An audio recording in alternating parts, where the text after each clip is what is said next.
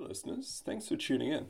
It's Morgan from H Industries, and today we're going to read through the third version of the white paper. This third version has been submitted to the Journal of Electric Propulsion, in which I read two great retrospectives of the history and careers of two electropropulsionists. I'm going to roll with that, from NASA's JPL. So today, I'd like to read to you the concept analysis of a distributed thrust system, a novel inductive propulsion method using high-energy pulse solenoids in satellite swarms for reusable interorbital freight transport. Now, I'll go through each subheading and then do a read-through, and I encourage you to have a flick through the actual paper, which is available as a preprint on the Journal of Electric Propulsion, and that will have all the equations that you need to reference back to, and a whole lot of extra reading for those who are interested. So without further ado, abstract. To date, only single vehicle thrust designs have been considered for propulsion in space. However, there is no limitation preventing multi-vehicle distributed thrust application designs if a rigid structure of energy relationships can be constructed using high-energy pulses. By considering the regularity of planetary orbits and distance between orbital paths, a location in space can be targeted for next orbit arrival of a shipping container propelled on an intercepting vector that is a result of inductive propulsion vector combination. This concept is achieved with NB3SN high-energy pulse solenoids that enable a square pyramidal swarm of satellites to decompose the intercepting orbital transfer vector and propel a 20-ton reinforced steel shipping container. This paper is a thought experiment with first-pass mechanical analysis that concludes that the proposed yoked solenoid design is fit for purpose.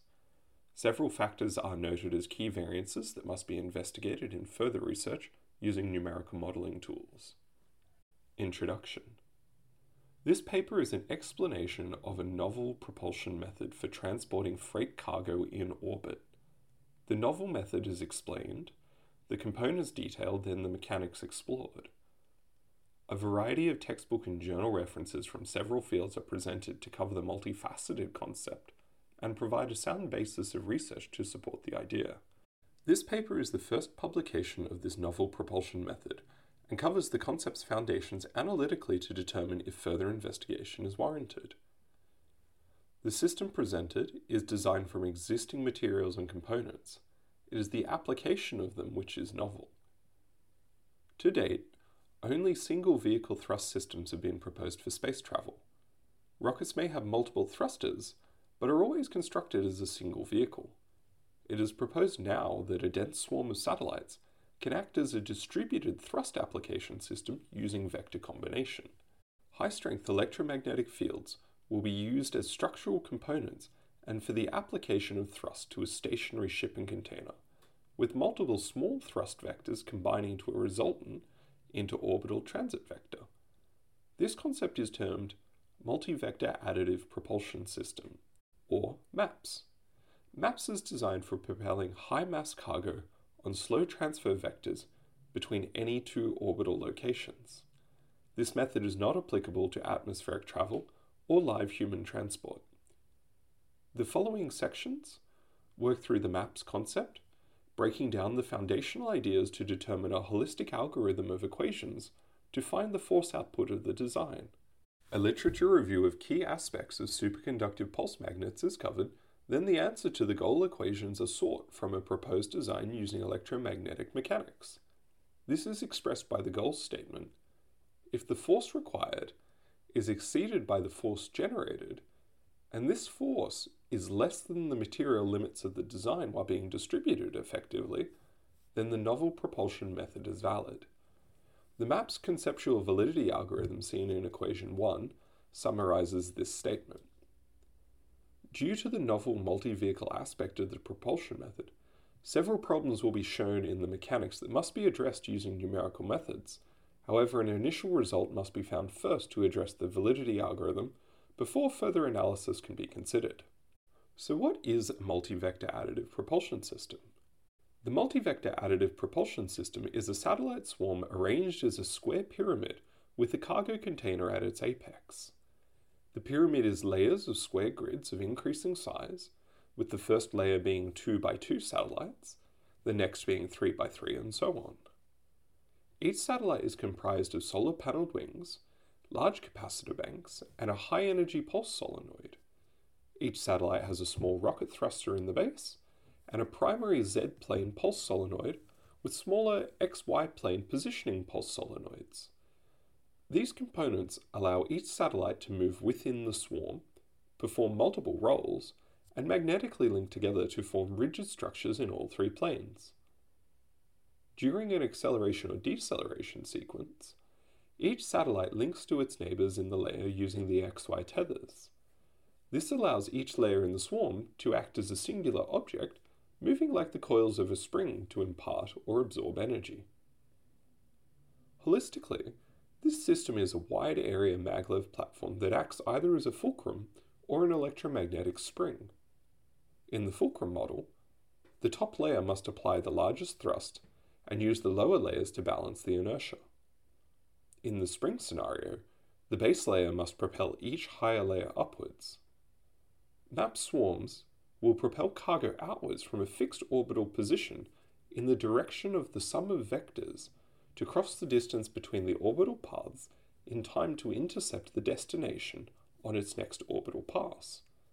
As the cargo approaches the destination, the receiving swarm will decelerate the container and compress the swarm to its original orbital position, ready for the next container acceleration sequence. A rocket's constant acceleration then rapid deceleration near arrival is a much faster method of transport. However, the goal is cost and energy efficient regular transport of high volume, high mass cargo, i.e. construction materials and machinery. MAP's one-time application of thrust to cargo for an unpowered journey will result in a longer trip time, but lower energy cost, giving a lower cost per kilogram. This solar-powered, reusable, and purpose-built propulsion system aims to lower the cost of interorbital freight shipping by establishing regular shipping corridors. This paper will now work through the geometry, components, operation, and material limits to confirm multi-vector additive propulsion system swarms are feasible for slow, low-cost, high-mass freight cargo transport. Next orbit arrival. The first step of analysis is to determine the distance the cargo must travel and the time in which it has to do so.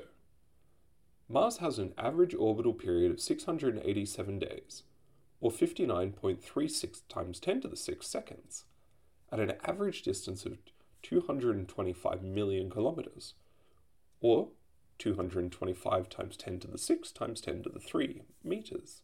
From the average orbital distance and speed, a first pass figure for a direct path transfer vector can be calculated. The many considerations of reality such as curvature, perturbation, and the variance between minimum and maximum distances are set aside for now, and the problem is considered geometrically in ideal conditions. Focusing on the objective, if an object can traverse the distance between Earth and Mars in the time it takes Mars to complete a full orbit and return to the same location, then the system can effectively target the same point in space today for arrival in 687 days or a multiple thereof. Next orbit arrival targeting is the basis of the low speed and high mass freight transport system proposed. Launching a shipping container from an orbital platform on a perpendicular vector to the platform's orbital path using the addition of multiple propulsion vectors is a challenging interaction, but it can be reduced to linear projectile motion at first. The speed required will be discussed in terms of g to give an easy reference value for later calculations. This helps translate between goal speed and propulsion application time on the transfer vector. The electromagnetic pulse length and effective range determines the time that force is applied to the container, and the goal speed of next orbit arrival, or a multiple thereof, is converted back to an acceleration value. From the Earth to Mars orbital averages above, the next orbit arrival in g is then found for 1 second of force application in equations 2 and 3. The gravitational standard is 9.81 meters per second squared, taken as 9.81 meters per second in terms of g speed. So to find the next orbit arrival in g speed, you're looking at interorbital distance divided by the goal orbital period divided by g speed times the time applied. As can be seen in equation 3, the result of this is 393.25 g, or 3,858 meters per second. The force application of 1 second is a dummy value which must be substituted for an accurate one, however it clearly set the goal requirements. Considering the 3,858 meters per second result, a 1 second pulse application is not possible as the cargo will be almost 4 kilometers from the electromagnetic field's area of effect when the pulse finishes. Doubling the orbital passes and halving the application time window will bring the result closer to reality, and this must be done several times. The cargo could take 2 orbits, or 3.76 years, with the applied acceleration time of half a second, though a quarter-second pulse time and 4th orbit arrival at 7.5 years is much more likely. Numerical modelling is necessary to determine the pulsed electromagnetic field range, application time, and force output required to validate successful next orbit arrival. For first-pass calculations and concept analysis, a 4th orbit arrival and 0.25 second acceleration window is accepted for now. Due to the container's travel distance during the pulse, and the rapid drop-off of an electromagnetic field's effects, it is evident that the shortest feasible pulse with the highest energy is necessary. Particle accelerator pulse magnets, also known as kicker magnets, are superconductive solenoids designed for identical requirements. Niobium tin and copper magnets can achieve 100 T field pulses in fractions of a second and are sustainable for 10,000 to 200,000 pulses across their lifetime. They are rapidly activated as a particle beam approaches and the applied field pushes the beam onto a different path, allowing it to continue around the curve or exit an accelerator. The 0.25 second pulse time is well within the limits of existing designs and may be feasible as the force application is divided between the 2x2 square of satellites in the top layer. As can be seen in equation 5, this gives a result of 98.31 g per satellite in applied acceleration. The goal speed that must be achieved for a successful cargo transfer by the map swarm defines part of the force required from each satellite's magnet. The second component of the force required is the goal cargo mass. A feasible cargo mass will now be found to determine force required from equation 1, then the proposed system's force generated can be assessed once the literature, design and mechanics are explored. The swarm satellite decomposition, force action-reaction relationship, and the material effects are then assessed for concept validation. The 7.5-year-long delivery time is only feasible if the cargo is high mass and high value to future astronauts. This design is ideally suited to heavy industrial objects like excavation machinery and bulk construction materials that are acceleration resistant, while rockets are used for people and time-critical supplies. Inertial mechanics. Inertia is an object's resistance to movement or change of state. It is the inertial mechanics of this novel distributed propulsion method that challenge the established single-vehicle thinking. Small, low-mass satellites individually pushing against a large cargo mass would be propelled away due to their lower inertia, being unable to overcome the cargo mass's much higher inertia. Tethered together in layers on the XY plane as singular structures, the combined inertia of many satellites can equal or exceed the cargo's inertia, achieving thrust. Thrust can be applied in 2 ways, based on which layer defines the cargo mass and thus inertia. In the fulcrum model, the top layer defines the cargo mass. The inertia of the top layer is balanced against that of the cargo, with lower layers acting as a distributed force absorption structure or large inertial braking system. In the fulcrum model, the cargo mass is defined by equation 6, with the sum of L1 mass being equal to cargo mass. In the spring model, it is the base layer that determines the cargo mass, as the base layer's inertia equalizes that of the inertial sum above. Considering the number of satellites in each successive layer, until the base layer squared size eclipsing the sum of all previous squares stops. At the final layer before combined mass is exceeded by summed mass, the cargo mass is a multiple of satellite masses defined by the difference between results. As can be seen in equation 7 and 8, layer 3 is the last layer where the satellite count eclipses the sum of all higher layers combined. The difference between results then gives the cargo capacity for an inertially balanced system. In the spring model, this results in cargo mass being equal to 2 satellites' mass, and in the fulcrum model, this results in the cargo mass being equal to 4 satellites' mass. The fulcrum model is selected as the optimal method of propulsion due to the higher mass result. However, this requires a higher force generation capability in each satellite, as it is only the top layer which applies force. This result is accepted for concept analysis, though requires numerical modeling to validate and confirm. Due to the fourth orbit arrival time of 7.5 years, it is prudent to consider a large cargo mass. The objective of moving a standard shipping container on an interorbital transfer vector gives an easy reference point for net weight and footprint that satellites must support. Small shipping container sizes are from 15,600 kilo gross capacity up to 24,000 kilo, so the average value of 20 ton will now be used. Given the goal mass and the higher capacity of the fulcrum model, the satellite mass design goal is defined in equation 10, with each satellite resulting in approximately 5,000 kilo. Large satellites are required to offset the inertia of a 20-ton shipping container, so the upper limit of satellites in orbit is now considered. The Jupiter 3 satellite will be the heaviest satellite in orbit in 2023 at 9,200 kilo, and the trend towards increasing mass is expected to continue as current rocket programs are rapidly growing their orbital lift capabilities. Due to this record and trend, the proposed increase of design mass does not present significant challenges. With larger satellites and cargo capacity, solenoids can be scaled up, structures reinforced, and the containers made of much thicker steel to increase the stiffness to resist bending under the applied acceleration.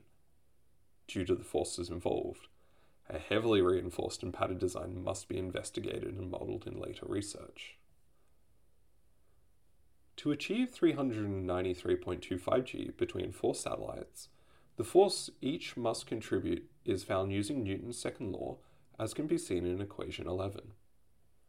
This results in an F required of 19.3 meganewton per satellite.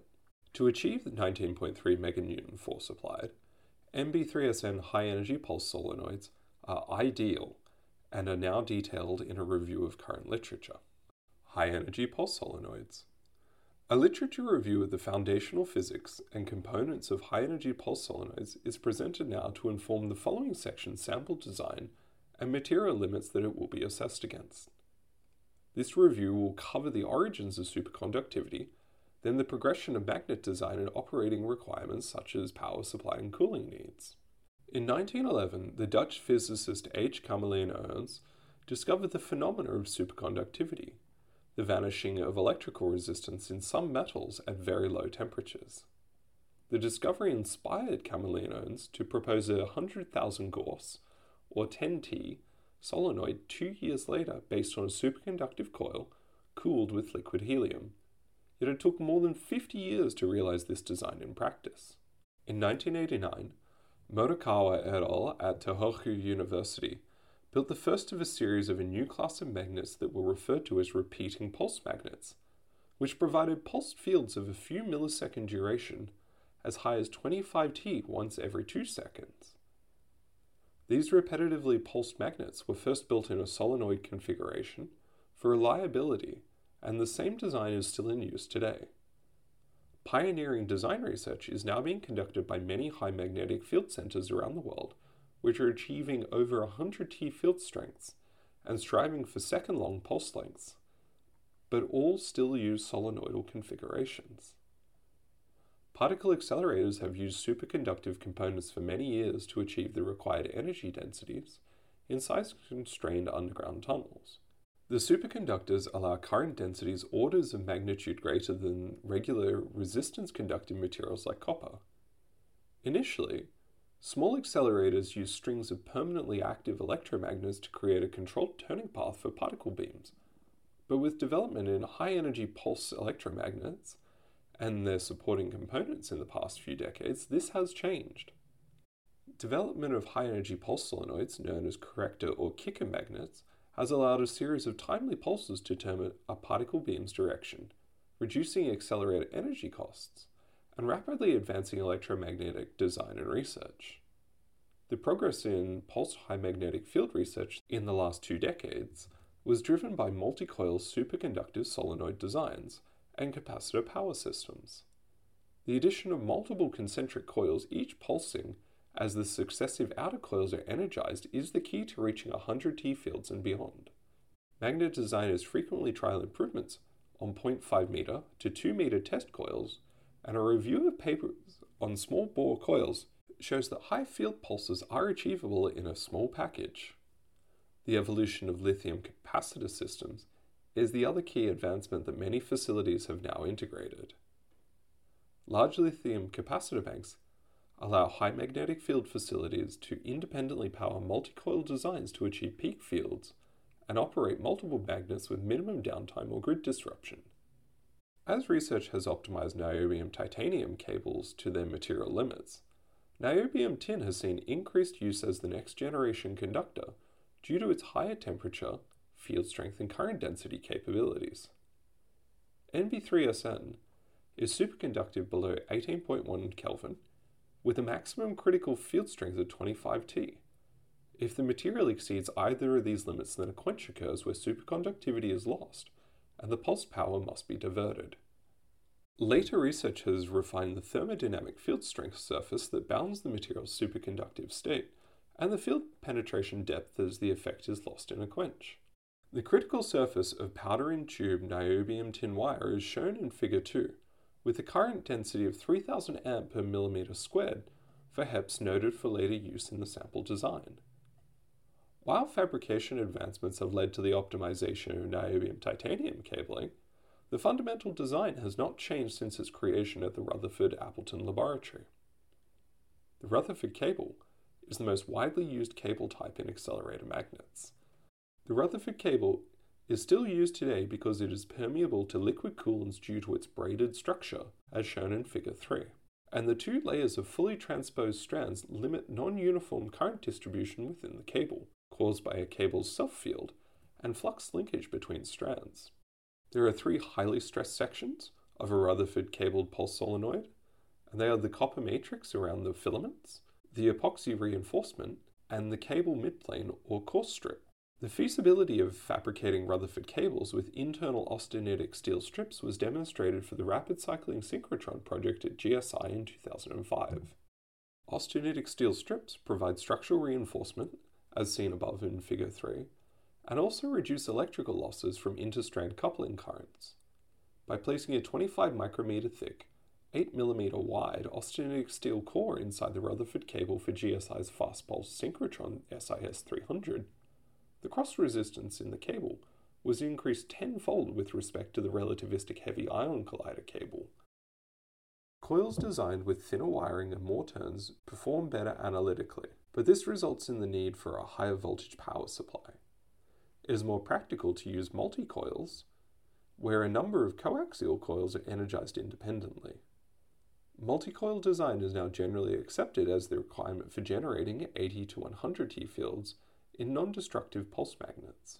A number of techniques can be applied to design and optimize a magnet for the intended use case. For example, genetic algorithms were used to find the ideal coil configuration of the dipole for the SIS 300 accelerator project. Despite the variety of development and optimization techniques, each design must be constructed as a finite element mesh for numerical modeling to prove and optimize design. A strong coupling of field calculations, thermal simulations, and analysis is presented in reference 2 for solenoids, and in references 28, 34, and 59 for Rutherford windings. The thermal, electromagnetic, and stress problems are solved on the same finite element mesh for each step. However, fine-grained meshing and synergetic behaviors make this computationally expensive. The simplification of finite element geometries delivers model run speed benefits as fewer calculations are necessary. The novel maps concept will be assessed in detail using numerical tools in further research, provided the proposed design meets the force output required and is able to meet the operational requirements of the described superconductive components. With the advance of modeling tools and research, it was determined that the performance of pulse magnets is governed by the ability of the coil material to cope with the Lorentz force and internal heating. The maximum field strength is limited by the power distribution busbar's mechanical strength, while the pulse duration is limited by the power supply and heat capacity of the coil. This requires a rapidly discharged power source and refrigeration system to reduce the heat generated by the electrical input required for each pulse.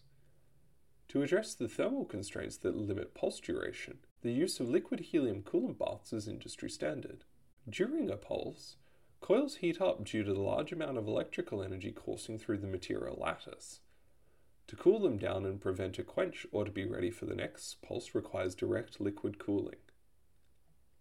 Liquid helium is preferred for its almost zero viscosity and high specific heat capacity as a phase 2 liquid beneath 2.17 Kelvin. Beneath the phase 2 transition surface, liquid helium acts as a solid with almost perfect heat conduction. The lack of viscosity allows the liquid to fill in micrometer gaps to give complete surface coverage of the coil cabling. The removal of air gaps in the cable or its wrapped reinforcement ensures that no sites form thermal stress points for coolant boil-off and resulting quench propagation. The heat absorption capacity of the coolant bath is defined by the volume and flow rate, which must be balanced against the input energy heating the coil, in line with its safety systems, i.e. quench heaters. Cooling a superconductive solenoid in first-pass design can be simplified to an energy cost and design volume requirement based on the refrigeration and fluid control components designed at the point of peak current in the coil, just beneath the material's critical current surface. As the optimization of any multi-coil design is strongly related to the available energy supplies for the subcoils, the power storage system is the final component for inspection. Satellite power systems initially used nickel-cadmium technology, and despite the low specific energy of 30 watt-hours per kilogram, these batteries are still used in specific low Earth orbit and geostationary platforms today. In the 1990s, high-powered telecommunication satellite began using nickel metal hydroxide. However, this has shifted to lithium-ion since the early 2000s. As shown above, the trend towards lithium power storage technology is mirrored in HMF researchers' increased use of capacitor power supplies for multi-coil HEP systems. A number of research-grade chemistry and electrode options are being investigated to improve existing capabilities. However, no transformationally new power storage technology has commercialized successfully since lithium-ion. Advancements in design and materials are being sought to increase the density of power storage and the preservation of capacitance across wider temperature ranges and battery ages. Currently, activated carbon technology presents the highest potential for both, however it is a challenge to manufacture commercially. The proposed satellite power system will thus be based on lithium-ion capacitors, which are industry standard due to their low cost and high reliability. Improvements will be sought from low temperature capacitor chemistries and the growing body of electric vehicle research. Considering these advancements and numerous others in the fields of high-energy electromagnets, power storage and satellite design, a sample design is presented in the following section to demonstrate the mechanics of the novel propulsion concept. Several key areas of variance in the literature and analysis results will be highlighted to show the challenges in concept and design development. These variances must be investigated in further research using the described numerical modeling tools.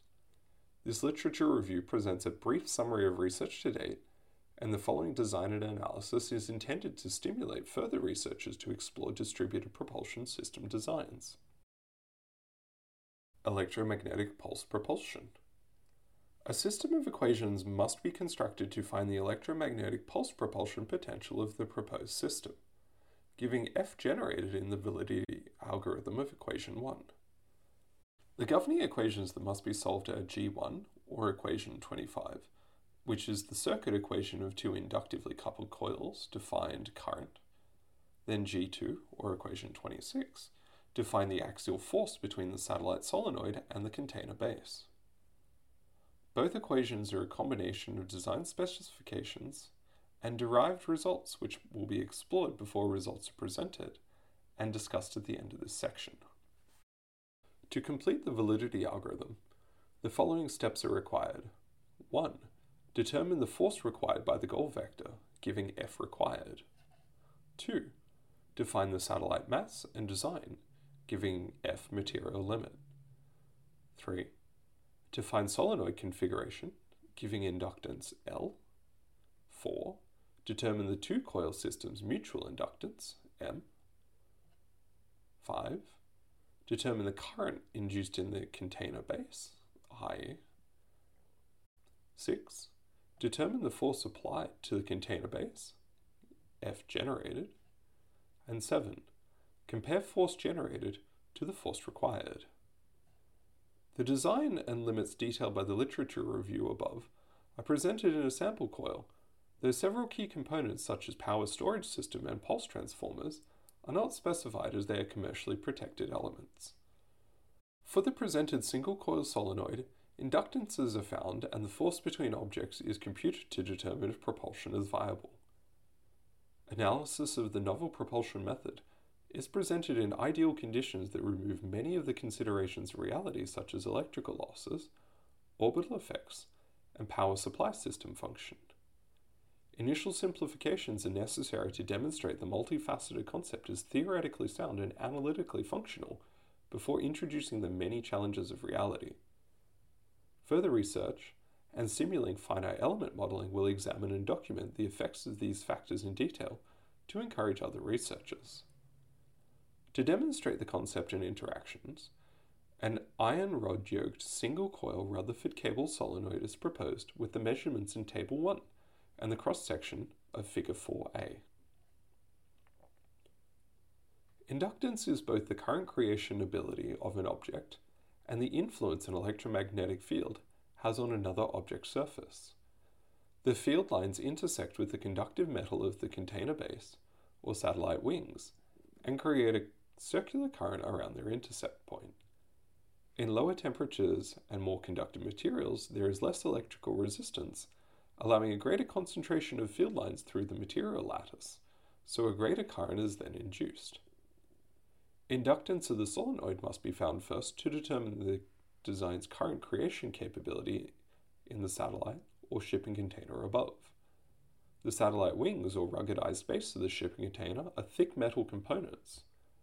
These parts conduct currents internally and act as equivalent resistance circuits or ERCs. An ERC is a circular electrical current within a metallic component that can be analyzed as a standard circuit. Effectively, a single wire loop or pancake coil. The pancake coil ERC is formed by the induced current, which then generates a field of its own in reaction to the applied field against which the resultant field interaction force is calculated.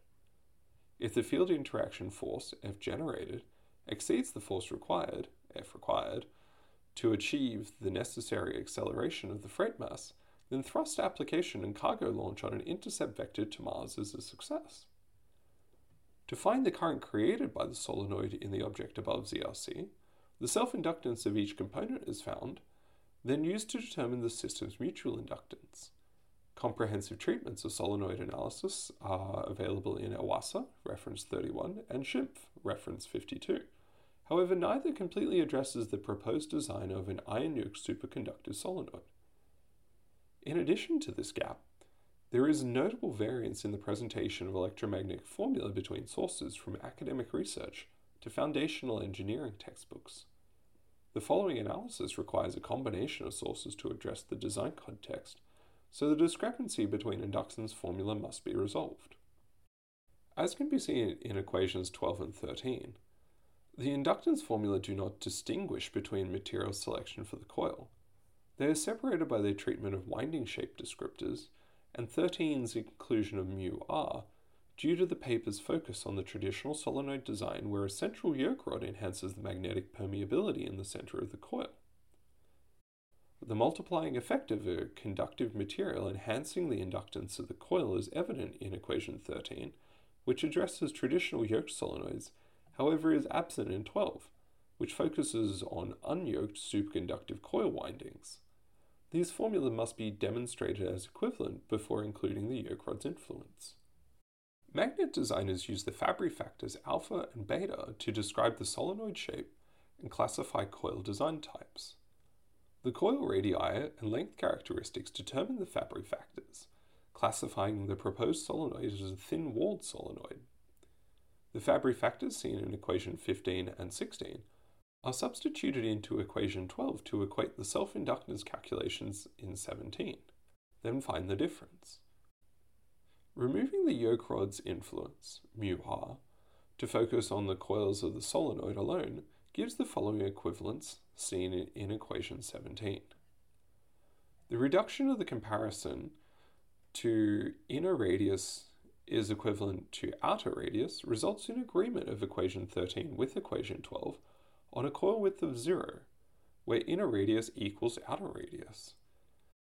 This is acceptable for calculating the plate or satellite above's ERC effects, but results in a significant difference when comparing the self-inductance values of a Rutherford cabled solenoid that has a wide rectangular cross-section. The source of equation 12, Iwasa, is a study in superconductive magnet design which details the interaction of multiple coil arrangements. Iwasa's formula are more accurate, however lack discussion of essential yoke rod's effects, which Schimpf, or reference 52, addresses. This second variance in the inductance formula concerns the yoke rod's enhancement of magnetic permeability within a coil. In equation 13 from Schimpf, μr is a linear multiplier, though this effect reaches a limit once the yoke is saturated, according to reference 51. In quadrupole accelerator magnets with fields well above 1 Tesla, the exterior yoke surrounds the racetrack coils, and is a minor field component contributing between 4 to 30%. The enhancement differential from the minor field increase in some sources to a linear multiplier in others is starkly contrasted when considering the relative permeability increases from materials such as high-quality iron, where μr equals 5,000 times the permeability of the vacuum. With the enhancement limitation of material saturation and the design-specific result, μr is in reality a multifaceted function that's influence can only be determined accurately from numerical modeling. Despite this critical source of variance in the inductance result, noted as key variance 1 or KV1, it is clear that any conductive yoke enhances an electromagnet's inductance, thus current creation, then force applied. Linear inclusion of μr in equation 12 is presented in equation 18, with the results shown in Table 2 below for both yoked and unyoked designs to demonstrate KV1's impact. The yoked solenoid has a notably higher inductance and thus current creation capability, but requires numerical modeling to validate, so the unyoked result will be used in the following analysis. With inductance Ls found, the next step towards completing G1 is to determine the two-coil system's mutual inductance MSE. When both factors are found, G1 can be rearranged to find the induced current, IE, in the container base plate's ERC, as it acts as a single-wire pancake coil. The proposed context can be analyzed using Iwasa's assessment of thin coil solenoid to pancake coil interaction seen in Chapter 3.8.1. There are no material specification factors differentiating superconductive or resistive materials, and the container baseplate may later feature coils of either material at ideal radii to maximize the ERC current carrying capability. The interaction is determined by the coil turns and radii as seen below in equation 19. In the proposed context where a cargo plate is suspended above a square array of 4 satellites, the challenge is defining each solenoid's induced field area of effect and thus inner radius of the ERC pancake coil. The maximum radius of a plate-wide ERC provides an upper bound value, while the lower bound radius value is 0 due to the concentration of field lines at the center of the solenoid. The sub-ERCs and plate-wide ERC are identical circuits, however the selected inner radius can have a drastic effect on results. The square plate's overall radius is the upper limit AE max, but the ERC radius affected by each satellite, AE, is first taken as the length of one side divided by the number of satellites that plate edge rests upon, divided in half. While there may be inductive field overlaps or minimal XY field propagation in reality, This theoretical division gives a bound to one satellite's area of effect and a first-pass estimate of the possible size of each sub-ERC when 4 satellites are present. The array of values between the maximum at AE max and the minimum at the yoke rod radius AEY must be investigated to find the point of maximum applied force.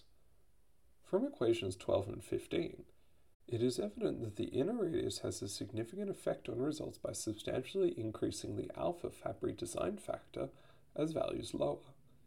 The increase in inner radius has a corresponding result of increasing inductance as seen in equation 13. The coil height is defined by the plate thickness, which can be substituted for wire diameter for a single wire pancake coil to estimate current carrying capacity. The mutual inductance of several pancake coils ERCs being induced in the plate simultaneously is not assessed in this paper. However, it is an important element to analyze at later stages to prevent excessive current generation. Mutual inductance is a resultant factor relating the geometry of one coil to another inductive object as their field interaction mutually enhances each other's effects.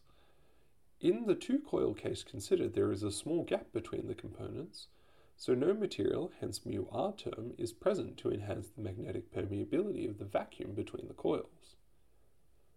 Superconducting quadrupoles, mutual inductance must be tightly controlled at the design stage to prevent unintended influence in the beam control fields. Similarly, in the proposed design context, where maximizing component inductance is the goal, there must be an equal focus on mutual inductance to prevent excessively high currents forming in the shipping container base plate.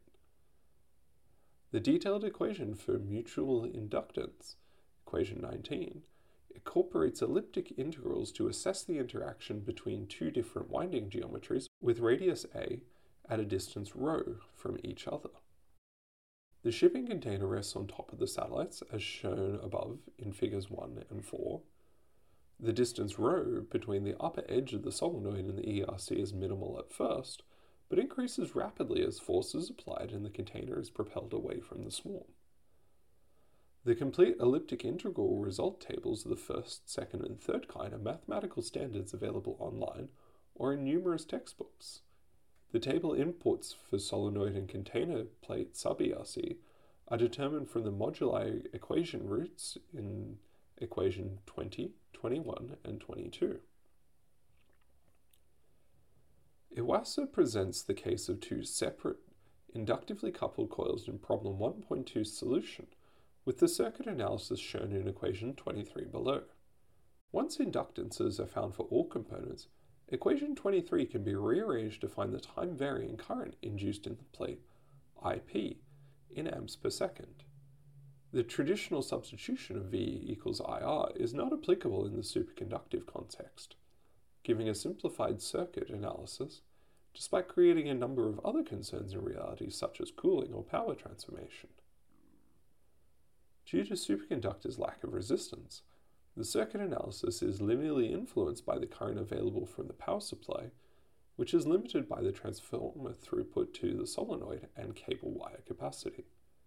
This reinforces the need for superconductive components with the highest possible current densities to achieve maximum pulse power. Iwasa's example 3.53 below is an analytical formulation of the proposed design context and uses only μ0 for calculating force as a result of the inductance, as the 2 coils in the interaction are considered only in relation to each other in a vacuum. Despite this, the enhancement of current inductance by the yoke rod is again noted. The inputs required in equation 24 include a k² term for each coil, but all other terms are identical to the earlier mutual inductance moduli 20, 21, and 22 results. The holistic algorithm and results will be discussed, then radii and indicators of peak force results found.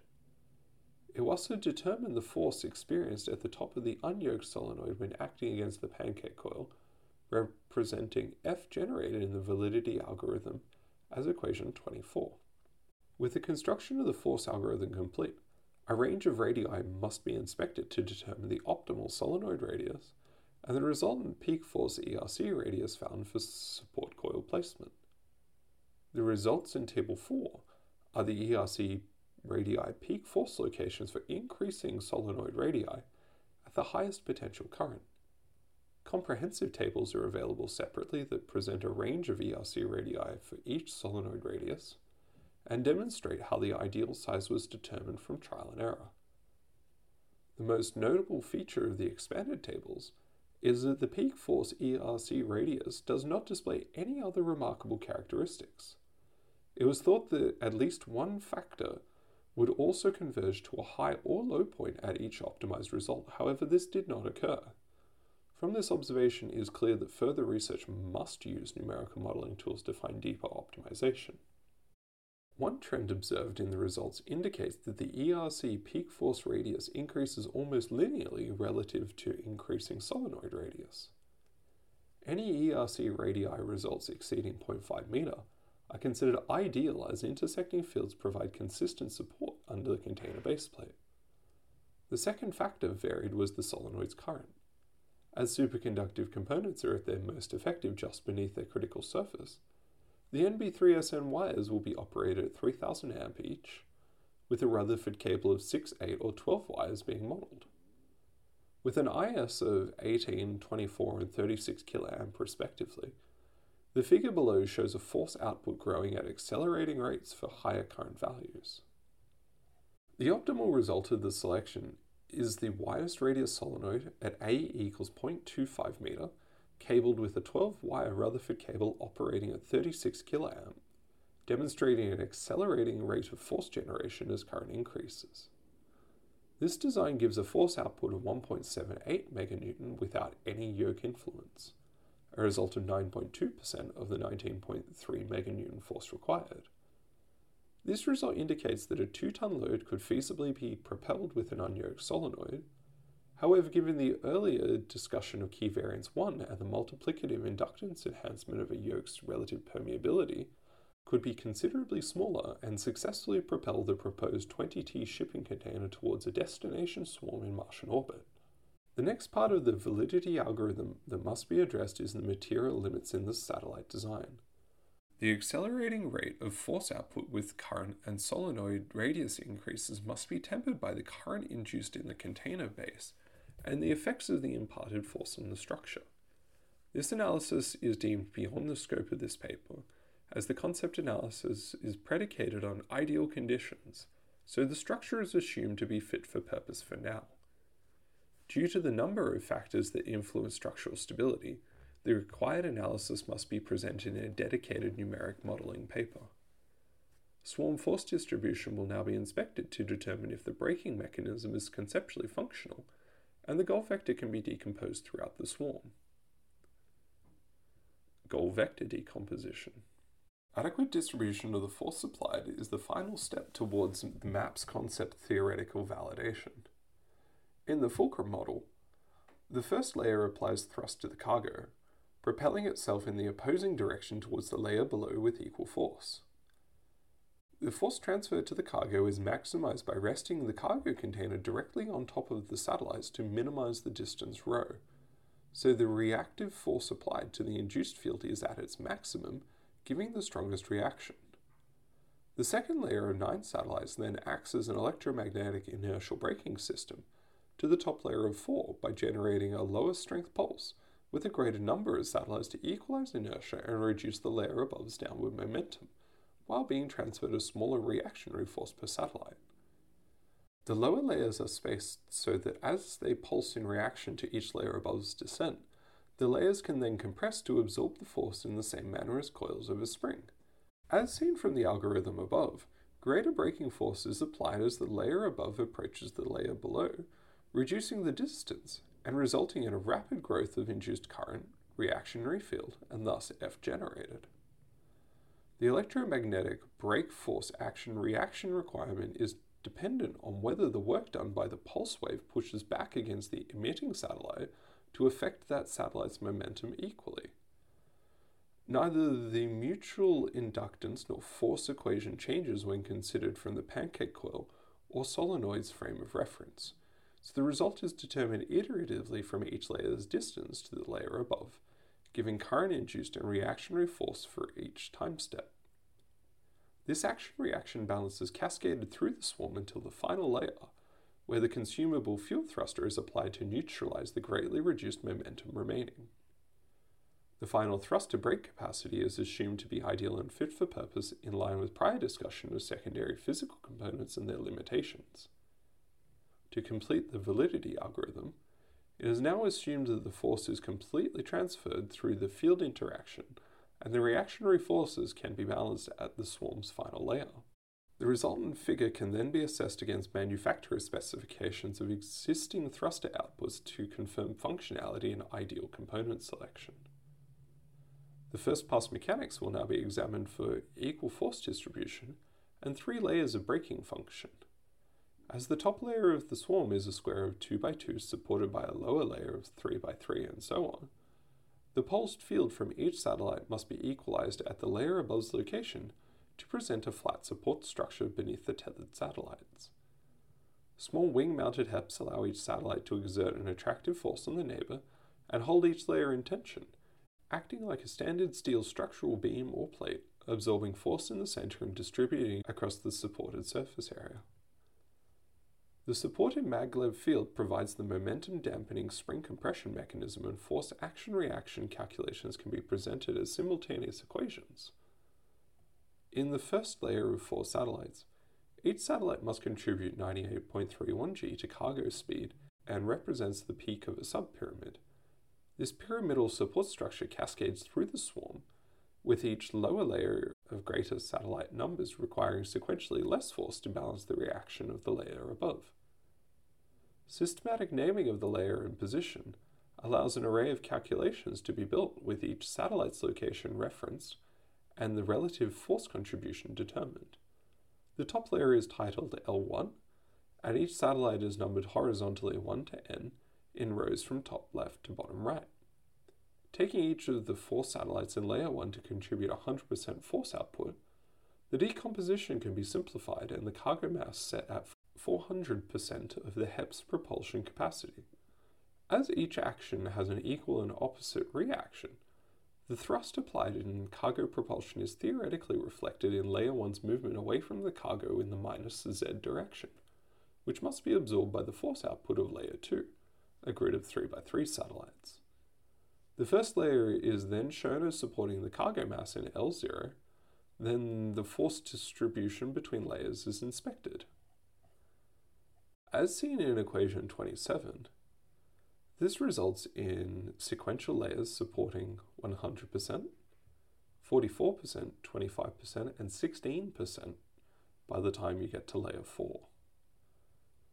In principle, each satellite of the layer beneath must emit an equal pulse to slow the higher layer satellite's momentum evenly, though now the question of mutual inductances and reaction mechanics returns. If the pulse performs the work on the induced field and it is communicated back to the satellite through the field, does the number of interactions, thus ERCs, and their mutual inductance, define the reactionary force, or is the delta absorbed by the tethers to maintain layer cohesion?